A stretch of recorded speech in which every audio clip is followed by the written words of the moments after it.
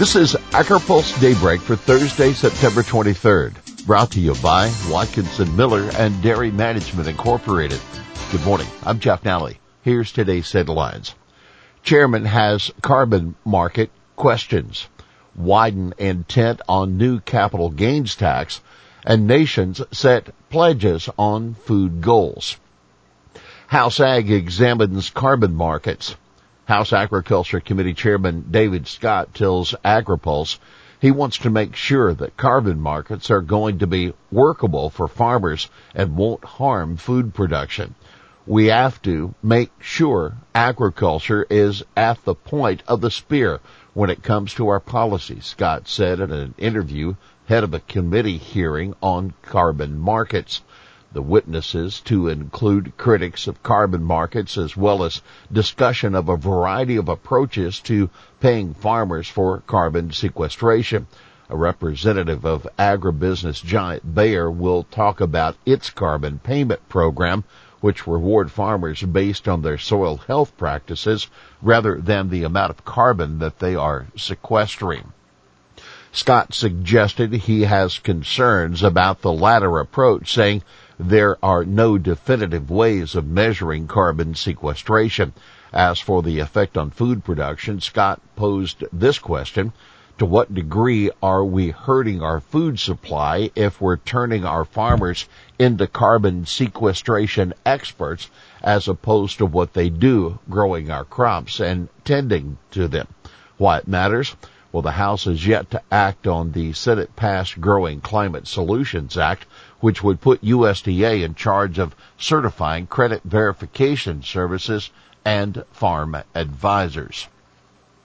Capital gains tax remains in play.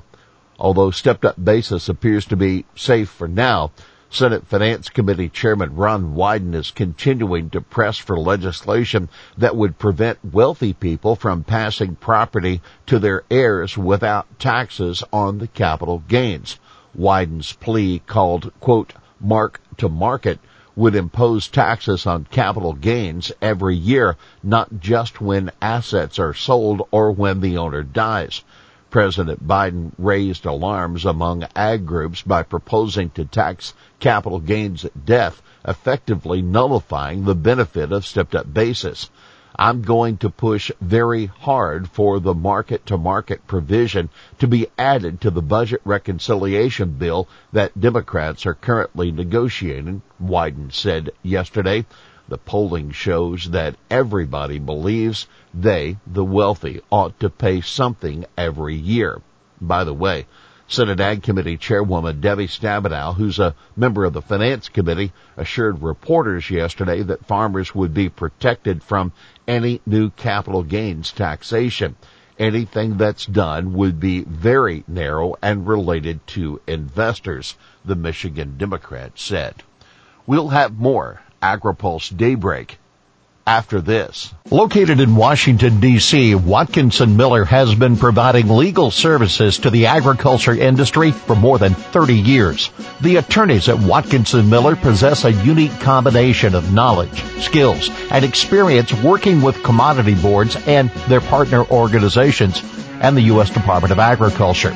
Watkinson Miller is proud to serve the agriculture community by delivering top-quality legal services that achieve cost-effective results. Welcome back to AgriPulse Daybreak. FAO, COVID slows, reverses progress on SDGs. The COVID-19 pandemic has significantly slowed progress on achieving global sustainable development goals by 2030. The UN's Food and Agriculture Organization said in a report on the eve of today's UN Food Systems Summit. It's an alarming picture in which progress on many SDG targets has been reversed, with a significant impact on all aspects of sustainable development and making the achievement of the 2030 agenda even more challenging. That, according to FAO Chief Statistician Pietro Gennari. FAO noted in a summary of the report, while the prevalence of moderate or severe food insecurity has been slowly rising globally since 2014, The increase in 2020 was equal to that of the previous 5 years combined. The Food Systems Summit is expected to feature numerous announcements of national food strategies to make progress on the SDGs. There also will be pledges to ensure healthy and nutritious meals for all school children, reduced food waste, and unlock agricultural innovation to deliver on climate goals, the UN organizers said. Questions linger following biofuels news leak. The ethanol industry is scrambling to deal with yesterday's report on the volumes EPA is set to propose in an upcoming biofuel mandate announcement. The report left unanswered how the Biden administration will approach small refinery exemptions, which allow certain refineries to avoid the mandate based on concerns of economic harm. During the 2020 campaign, candidate Joe Biden made a point of hitting the Trump administration's approach to the waivers. But a handful of House Republicans said yesterday they expected a drop in volumes will cut demand for more combined gallons of ethanol than all gallons cut due to SREs issued by the prior administration. The leaked figures provided no clues as to how the Biden administration's planned to address a 500 million gallon backlog in blending brought about by a previous biofuels industry lawsuit. And by the way, rumors swirling early in the week that the announcement would happen on Friday, but an industry source tells AgriPulse nobody at EPA is acting like it's going to be this Friday. Pick for top lawyer at EPA heads to a floor vote. USDA veteran Jeffrey Petrino is one step closer to becoming the top lawyer at EPA following a vote by the Senate Environment and Public Works Committee yesterday. All the Democrats and 2 Republicans on the committee, Roger Wicker of Mississippi and Kevin Kramer of North Dakota, backed Petrino in the 12-8 vote. He was acting general counsel and then general counsel at USDA from November 2014 to January 2017. He also worked at the Justice Department for about 15 years, about 10 of those as a trial attorney.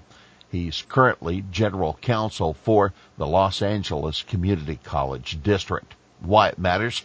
Petrino would have significant role to play in reviewing the legality of whatever the new definition EPA and the Army Corps of Engineers come up with for waters of the U.S. in the Clean Water Act.